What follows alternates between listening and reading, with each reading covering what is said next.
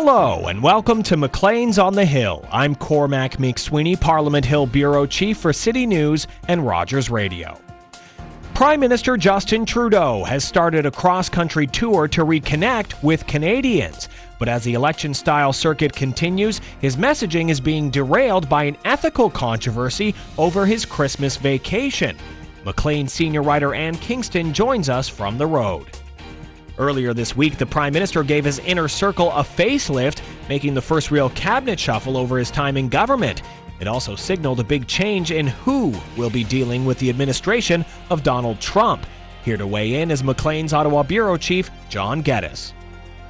Unverified reports claim Russia has been able to gather enough compromising information on U.S. President-elect Donald Trump they could blackmail him. Trump and the Kremlin deny it, but we ask, could a blackmail scenario like that happen to Canadian politicians? We speak with a university professor and former government security analyst Stephanie Carvin, who says it not only can happen, it does. And finally, is TV host and businessman Kevin O'Leary about to jump into the Conservative leadership race? It sure sounds like it, and we speak with one of his key supporters, former Senator Marjorie Le Breton. For your politics, for your power, welcome to the Hill. Over the last couple of months, it seems Prime Minister Justin Trudeau is under siege. First came questions about his attendance at private fundraisers with well-heeled Liberal donors. Then we heard about his Christmas vacation at the private Caribbean island getaway of the Aga Khan, both of which are raising some ethical questions. Trudeau canceled his expected trip to Davos, Switzerland for the World Economic Forum, evidently to avoid more stories about him hanging out with the rich and powerful. Instead, he started this week a road trip, a campaign-style tour that began with stops in small city Ontario. Well, Maclean's Magazine's Ann Kingston followed Trudeau around on one of the days of his road trip, and Maclean's Ottawa Bureau Chief John Geddes spoke with her about how the Prime Minister performed on an outing where he clearly wanted to change the channel. Ann, thanks for coming on Maclean's on the Hill. My pleasure, John. I read your piece after you caught up with the Prime Minister in Kingston, Ontario. I'll ask you some specific questions, but generally, what was your impression? What did you take away from it? Oh, I took away the fact that Canadians, as nicely as they framed the questions, are frustrated, angry, upset, hurt by a number of issues involving the federal government, and also that our Prime Minister has figured out a very good formulaic way to answer them. Well, let me deal with the last part of your answer there first, then we'll get on to the things people are hurt and upset about. What's his formula? Okay, the formula is this. I think there are 5 parts to it. It depends on the way the question is asked, but basically it is an acknowledgement of the questioner's passion, especially if the questioner was crying, which happened a few times yesterday. And then moving on to a sort of consolidation, a recognition of the importance of the issue for him, for his government, for Canadians generally. Then, again, there's a bit of flexibility here. The next step is if there's been work on the file under question, he will offer some statistics, offer some history, offer some sort of proof that there's movement happening, and then a acknowledgement. This is 4 parts, I guess. Acknowledgement that he's very eager to. He's looking forward. I think I put in quotes in the piece because he said it so often. He's looking forward to working on the issue further. It is a good formula. Yes, because it sort of sidesteps direct responsibility for the content of the question. And there was one point yesterday, a woman was asking about veterans' benefits. She was very, very upset when she asked the question, tearful. And at the end of the Trudeau kind of formula, she stood up and said, "You didn't answer my question." And by then he was on to the next question. But she was frustrated because she didn't feel that she had been heard and that she had, the question she asked had been answered properly. And I don't want to sound like I'm cheerleading for the Prime Minister, but it is quite impressive that he's putting himself through this, isn't it? Well, there is that, and as I mentioned in the piece, I mean, the other sort of thing I should have added is he's very, he is optimistic. He is good at, galvanizing people and finding the inspiring moment within any, horrible, even the most horrible kind of scenario. Right. But going back to your point, yes, because the crowd was mixed. There were a couple of federal employees who were furious about the Phoenix pay system, for instance. Just for people who haven't heard about that, that's a problem when people either not being paid or being paid incorrectly in the federal public service been going on because of a new computer system they put in place. Thank you, yes. And they were very angry.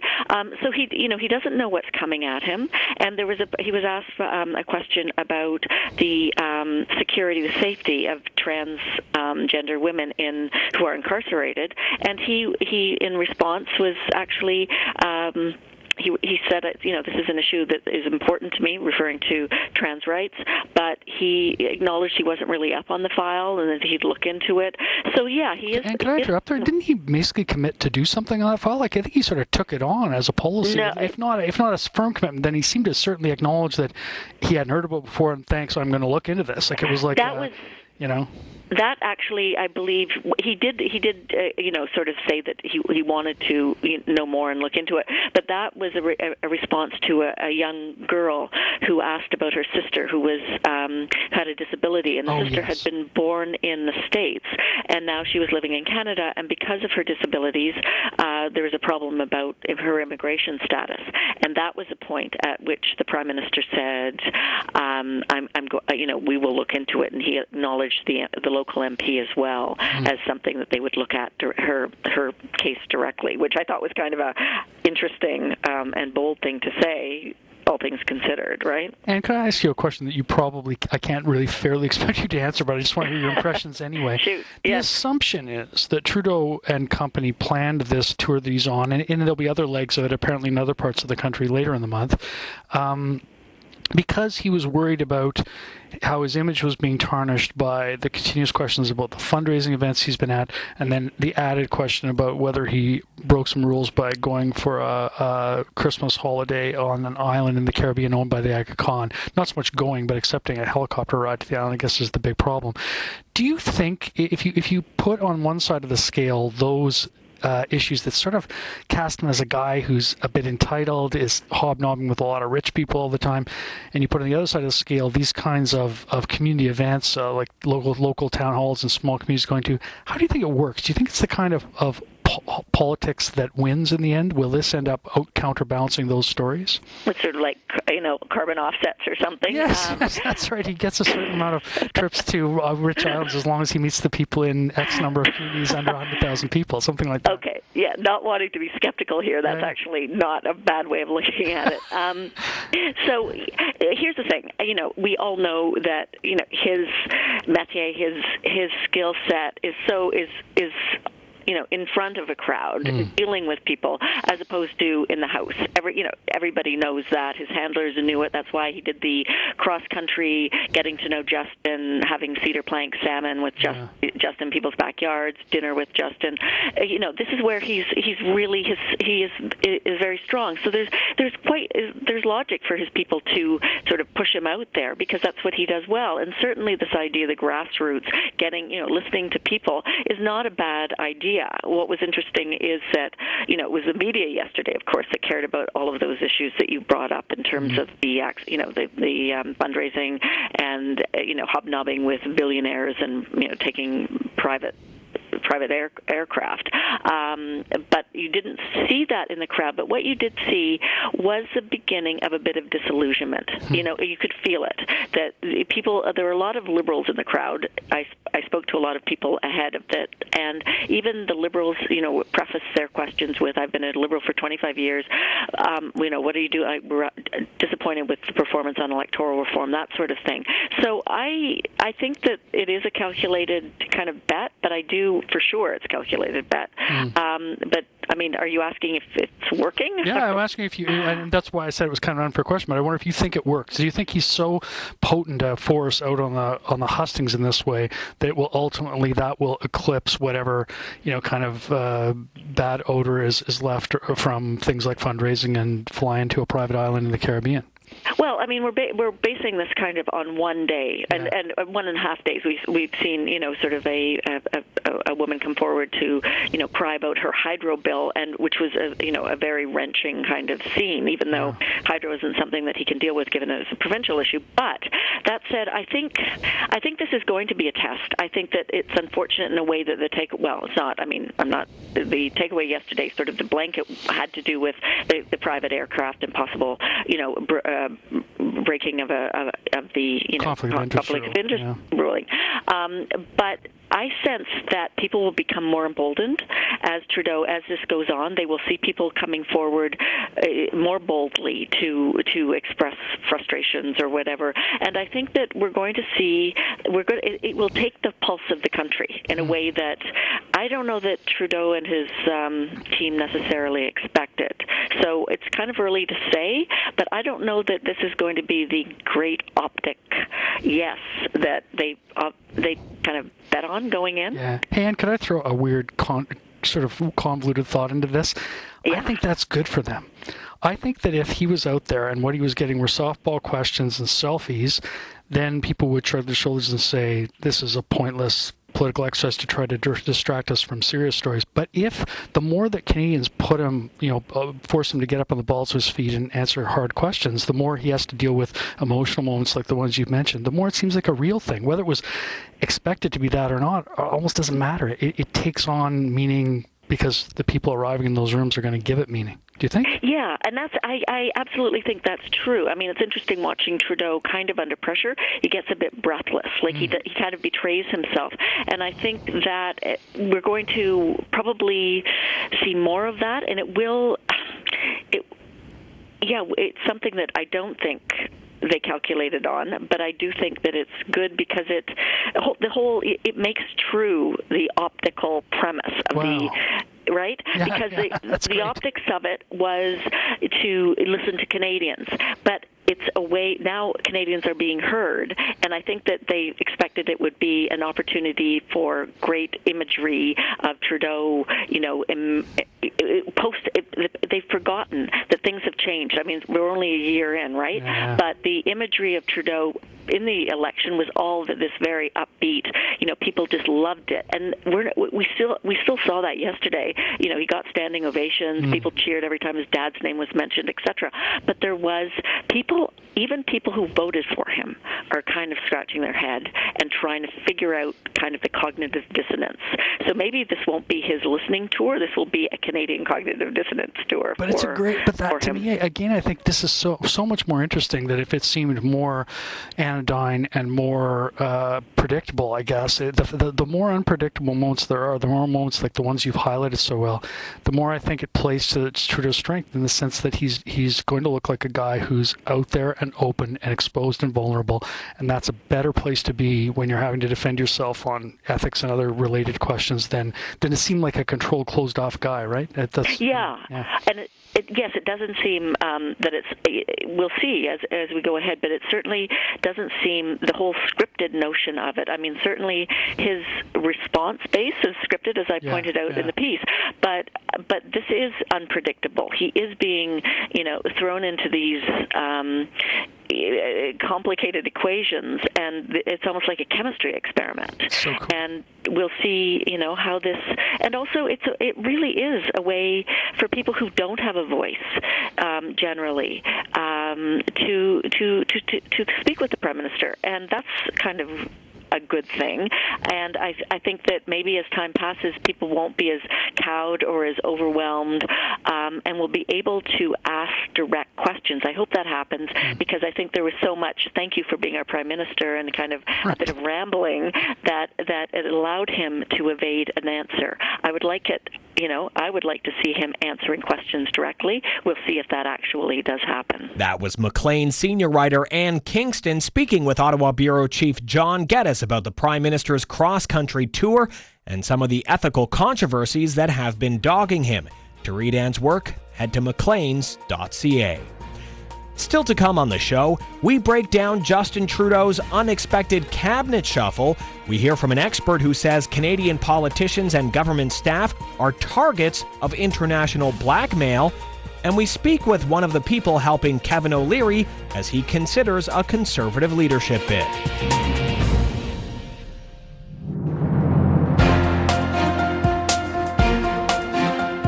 Welcome back to Maclean's on the Hill. I'm Cormac McSweeney, Parliament Hill Bureau Chief for City News and Rogers Radio.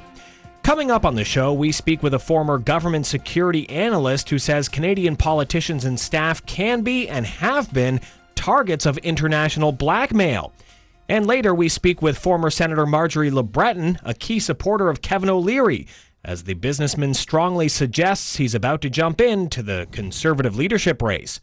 But first, on Tuesday, Prime Minister Justin Trudeau unexpectedly held a cabinet shuffle with a couple of big moves. We had heard about it originally on Monday, and then when everybody went to Rideau Hall, we saw that Foreign Affairs Minister Stéphane Dion had been dropped from the cabinet table by the PM, and he later said he's now leaving active politics. This is by far the biggest move, because Chrystia Freeland, who once held the trade file, is taking over foreign affairs. And I'm joined now by Maclean's Ottawa Bureau Chief John Geddes. John, thanks very much for being here. Oh, it's great, Cormac. Okay, so why did Trudeau choose Freeland to take over the foreign affairs file? I guess the most immediate reason, the thing that's most obvious, is that she had a huge victory in late 2016 when she finalized the Canada-European Union trade deal, the CETA. Many listeners may remember that she had a sort of spectacular moment there, or at least a dramatic moment, where she walked out of last-minute talks sort of saying, hey, if they can't do a deal with us, I'm going home. At that time, she looked pretty vulnerable. It wasn't clear if that was a good move or a bad move. Well, it turned out to be a good move. Winning is everything. The EU came back to the table. She got the deal. So she looks like a sophisticated hardball customer who's delivered on policy. But Cormac, there's more to this story than that. Freeland was a star recruit for the Trudeau team back when they were getting set for what became the 2015 election. She's got an interesting background, and it's a background that kind of puts her in an elite status. Harvard and Oxford educations, senior roles in journalism with publications like the Financial Times out of London, the Globe and Mail, Thomson Reuters. 2 big books under her belt, one about Russia and one called Plutocrats, which is about sort of the super rich in the world. So this is someone who's tapped in, is known in Washington and London and New York, and for that matter, Kiev and Moscow as well. Really, really an interesting high-flying kind of player in the government. All right, now the really interesting aspect to all of this is even though she's out as trade minister and now foreign affairs minister, she's going to be keeping that key U.S. trade file or North American trade file, as Donald Trump says he might want to back out of NAFTA. So essentially, she's become the point person on Donald Trump for Trudeau. On Trump and on Canada-U.S. relations. And let's think a little bit about that. Obviously, a smart, accomplished person, Chrystia Freeland, but she's closely identified with people in the Democratic establishment in Washington. She was mentored to some degree by Larry Summers, who was a senior official in both the Clinton and Obama White Houses. In fact, if you go to the Liberal Party's website, you can find a 2014 video of Chrystia Freeland interviewing Summers on stage at a Liberal policy convention. So that's the sort of person she's connected with.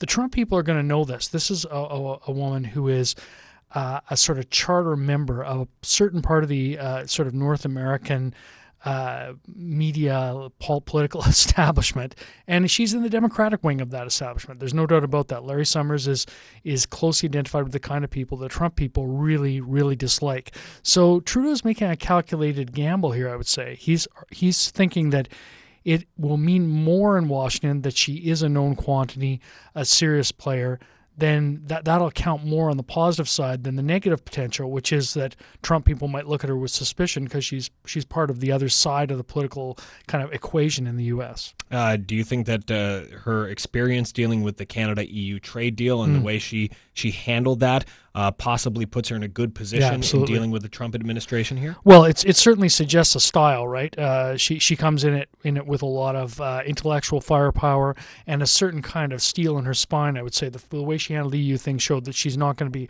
a pushover, that's for sure. You know, Cormac, if you go back to when she was being introduced to Canadian politics, I first ever interviewed her in 2014, before the 2015 election, obviously, in Montreal. And what I found notable about that conversation at at the time, and I've never changed my point of view on this since, is that she seemed much more passionate about European affairs, particularly Eastern European affairs. She's her mother's family is Ukrainian Canadian. She speaks Ukrainian. She, at that time at least, had an apartment in Kiev that she shared with her sister. They owned a place there. She was way more passionate, and I would argue more insightful and more informed on European foreign policy issues than she was on the sorts of economic issues that she was sort of officially brought into Liberal politics to be an expert on. She was thought to be an expert on things like income inequality, and there's no doubt she knows a lot about that. But to my ear, she sounded more engaged, more intense on other kinds of issues. And what to me is interesting about this new role she has is, as foreign minister, that's a field in which she can play. All right. And so still some challenges ahead for Absolutely. her, definitely, on this file. And then very quickly here, John, Maclean's has tried to basically profile some of the new faces around the cabinet table, because there were a few people who got bumped up. What can people expect when they head to Maclean's.ca? So interesting. My colleague Shannon Proudfoot has a really good short profile of Karina Gould, the 29-year-old who takes over as Democratic Institutions Minister, a fascinating new face. We've got a conversation from before Christmas with François-Philippe Champagne, who's the new trade minister, definitely a rising star. And everyone, I think, in town is now looking forward to learning more about Ahmed Hassan, who's the young guy who's taken over as immigration minister, a former Somali refugee to Canada who's now risen to high office. Just one of those fascinating personal stories. John McCallum, the former immigration minister, now becoming the ambassador to China. Thank you very much, John Geddes, Maclean's Ottawa Bureau Chief. If you want to check out some of those profiles, head to macleans.ca. Still to come, we discuss the possibility of international blackmail against Canadian politicians and government staff. And former Conservative Senator Marjorie LeBreton joins us to explain why she's working with popular businessman and TV personality Kevin O'Leary as he mulls over a campaign for the Conservative leadership.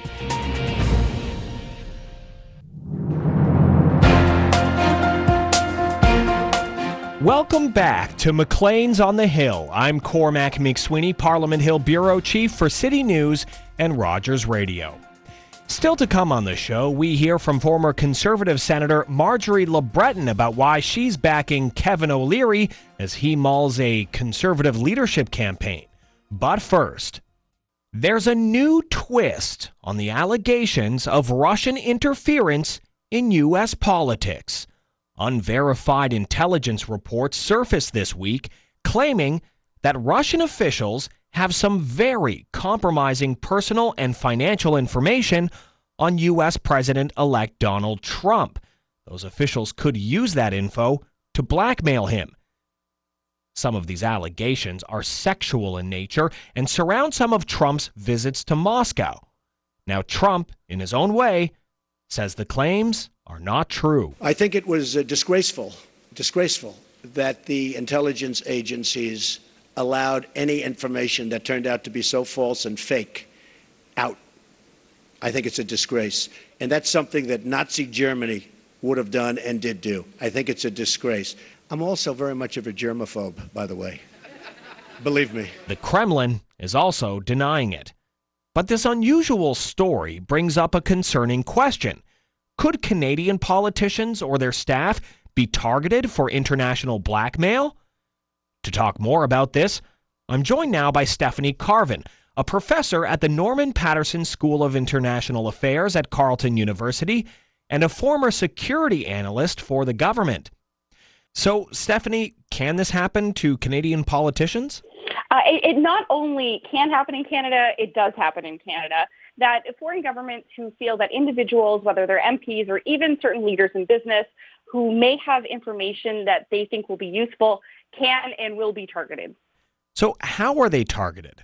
So one of the things that these countries would look for is any kind of material that would allow them to blackmail you. So it really depends what it is. It's something that you don't want known, or creating a situation that would make you look bad, and then trying to exploit that in order to get something from you, whether it's access or whether it's some kind of information that will benefit them. So if it's either setting up an affair or setting up a situation where it looks like perhaps you've been in a situation with drugs, or it really is context dependent.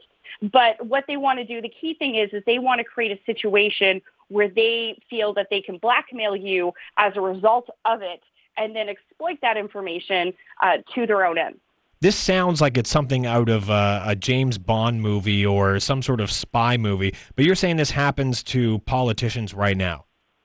Well, yes. I mean, the services, the national security agencies of Canada work to help protect politicians and Canadians from these kinds of advances. But we do know that they happen, not just in Canada, the United States, all around the world. And just to give you an example, the writer of The Americans, the very popular TV show, is a former CIA agent who it's, and it's not far off reality. They do try to create these situations to blackmail individuals. It does happen now. And it's something that, again, national security agencies are constantly having to brief Canadians traveling abroad or individuals at risk to help protect them and protect Canada's secrets. If MPs and government workers are being briefed on how to deal with these situations, what are they taught when they're traveling abroad to countries that may want to try and take advantage of them? So one of the things that they're going to teach them is try to avoid any kind of situation where it could look very bad for them, or it could be a blackmail situation. One would be if you're a man traveling alone, there could be suddenly a very beautiful woman who shows a lot of active interest in you. What to do if someone shows up to your apartment late at night or your hotel room late at night, and how to respond to that in such a way that you're not put in a situation where photographs can be taken that look pretty bad. And then as well, they're often also taught good hygiene practices with regards to their telecommunications to avoid them from being either taken, confiscated, to avoid getting some kind of malware on them while they're abroad that would then allow the security services of these kind of more hostile countries to get information just based off of their electronics. You're saying one tactic used sometimes is the classic honeypot situation? Absolutely. The honeypot is a classic, and individuals are still briefed against it even today. And it's really a situation where, again, a single man traveling, and it's almost usually always a man, a single man traveling alone is, in his hotel room, and suddenly a woman appears, a beautiful woman, and she may make advances towards him. And even if he rejects them, it can be a situation where she suddenly makes allegations of assault, or that he was trying to hurt her in some way. And he's then put in a position where he's compromised because, she can claim that, and this doesn't have to do with real assault. But the fact is that this person is now in a situation where it looks like either he was having an affair or that he was going to abuse a woman in some way. And then that can be used against him, either to exploit information in the future or to grant access to some kind of information that the hostile service wants. In recent memory, have you heard of this happening to Canadian politicians and government workers? No, I mean, if I had, I probably wouldn't disclose given my former work. But what we can say is we have heard of a number of cases of Canadians who have gone abroad, who have suddenly found themselves in situations where they are presented with photos or presented with some kind of threats to expose them in some kind of way that would look bad. And a lot of times they have to come forward to the security services, who then have to kind of deal with the fallout of these situations. There have been a lot of cases in Russia. I mean, just to give a more recent example, where journalists or former politicians, if the government wants to get rid of them, will suddenly start leaking videos of their behavior in hotel rooms, or start putting salacious stories about them in the newspapers. And there's no reason to believe that couldn't happen here as well, with regards to at least the leaking of information that could make individuals look bad. Certainly that is something that I believe the CIA is concerned with regards to Trump. Do we typically see the person leading a country being targeted? Well, I can tell you that any senior member of Trudeau's team leaving the country, particularly on government business, would be getting a proper security briefing, not only about, the various kind of basic threats, but also country-specific. Like, what do we actually know occurs in these countries that could involve a situation where that person would be targeted? And increasingly, these kinds of briefings are actually also offered to lower levels of staff. These foreign intelligence agencies, they know the upper levels, they get briefings, they have high levels of security around them. But often you can get really important information from lower level employees of the government. So people who work on human resources files, people who work in such ways like to provide security clearances. So kind of more lower level individuals that can be targeted that will also help provide access to these governments in such a way that could be detrimental to Canadian interests. So unlikely to sort of happen to a leader in this way.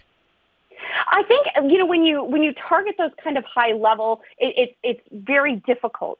But this is one of the issues that we have to think about, that, it's not, it would seem that Justin Trudeau would be the logical person to target, or perhaps some of the immediate Prime Minister office staff. But really, it's also a lot of the low-level, medium-level staff the people who are in charge of access, the people who are in charge of record keeping, these are individuals who also have very valuable information, insight, and access into the kinds of organizations that can be exploited to then get larger or more valuable information that can be exploited as well. So, I would encourage you not just to think about, the leadership around Trudeau, but also it's kind of some of the lower level people around him as well that could be targeted by, a country like Russia or China in order to get information. Scary stuff. Scary stuff Indeed. To think about what goes on in the international stage. Stephanie Carvin, thank you very, very much for your thoughts on all of this.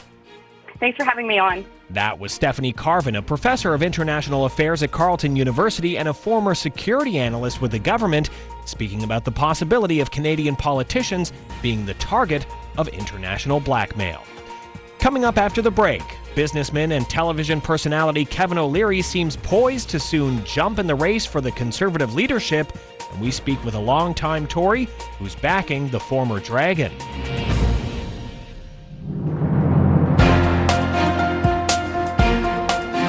Welcome back to Maclean's on the Hill. I'm Cormac McSweeney, Parliament Hill Bureau Chief for City News and Rogers Radio.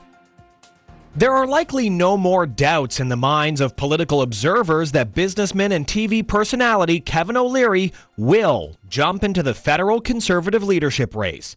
Now, he hasn't announced his decision, but O'Leary has released a video to his supporters on his Facebook page speaking about a report he received from a committee that he set up to explore his chances in the leadership race. Basically, they're telling me multiple things here. Number one, I have a clear path to success. Number two, I'm the only candidate that can take on Trudeau and help him find his ultimate destiny, because it's not running Canada, that's for sure. I've got to go to Ottawa, bring in a strong team, and actually turn this whole country around for you. If you're a Canadian, you should really care about this. If you're a young Canadian, you should care even more. Now, the situation is I've got to win the leadership first. And this report gives me a lot of encouragement, particularly some of the emails you wrote me. I think there's a lot of good candidates in the race. My plan is to take their best ideas to Ottawa. Now, it's a two-pronged process. We won't know till the 27th of May, but I'm going to be asking you for support.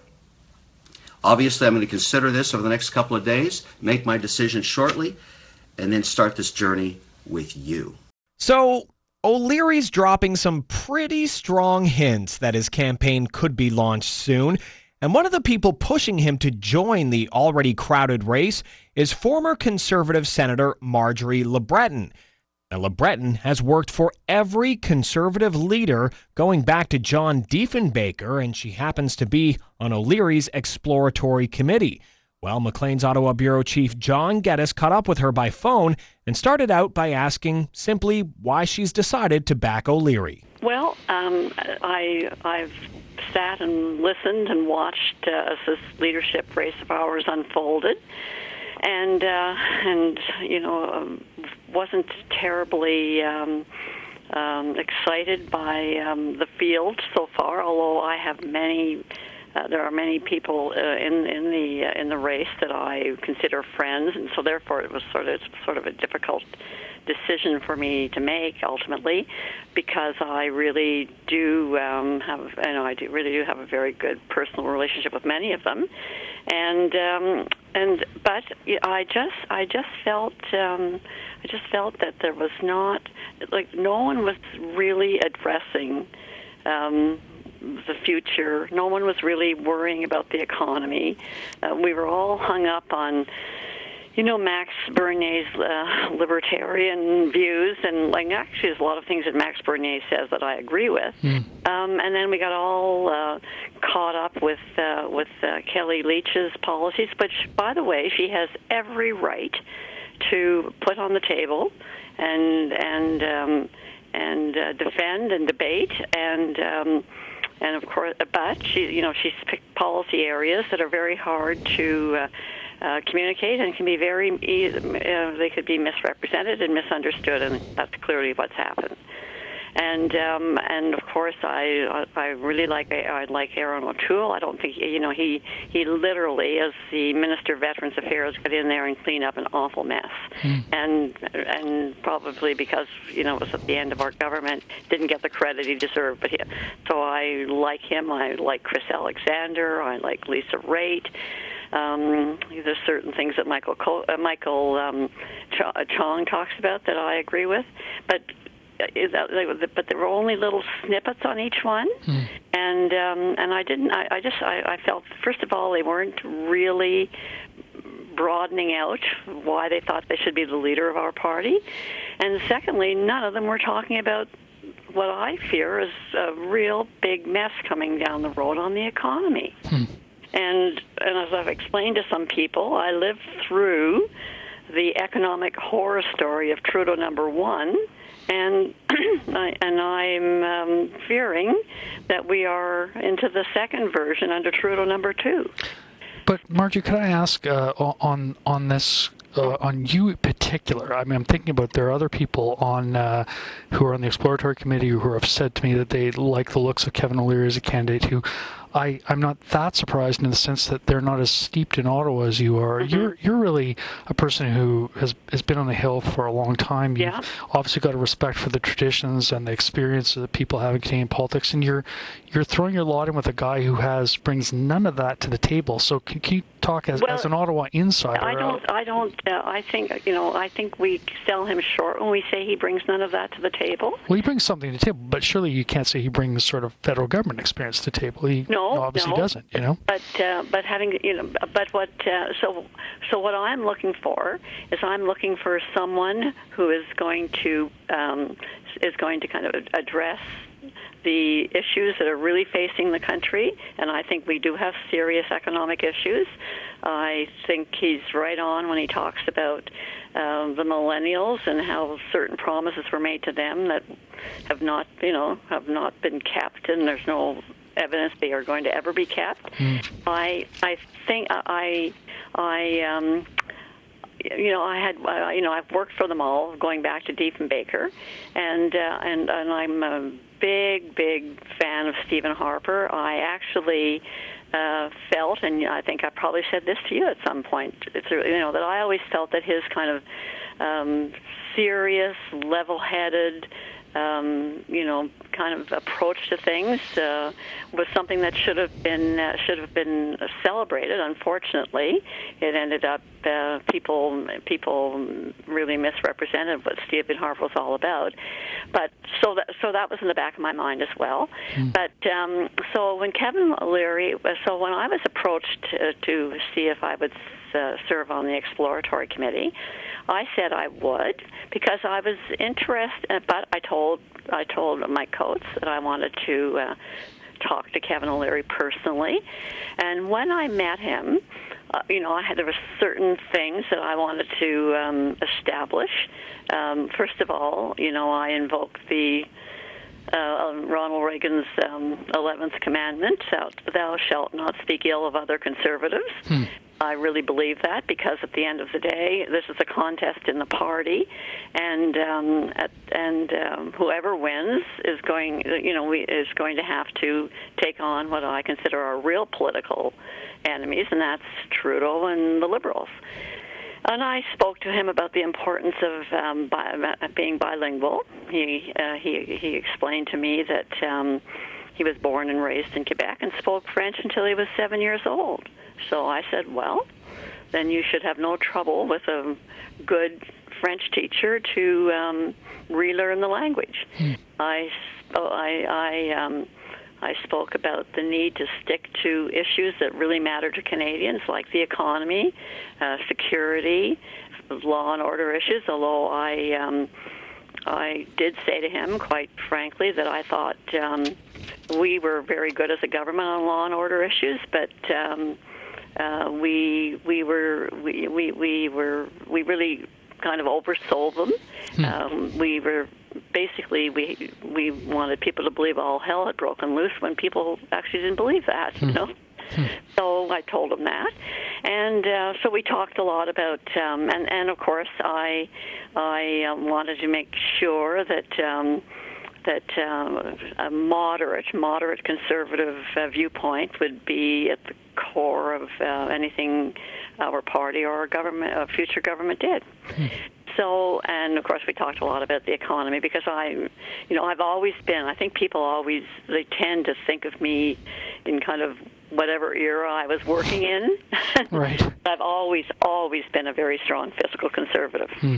And so what it does, if he decides to get into this race, and I'm pretty confident he will personally, what it'll do is it will serve the party and therefore the country very well, because we will have a good debate about issues that matter to Canadians, and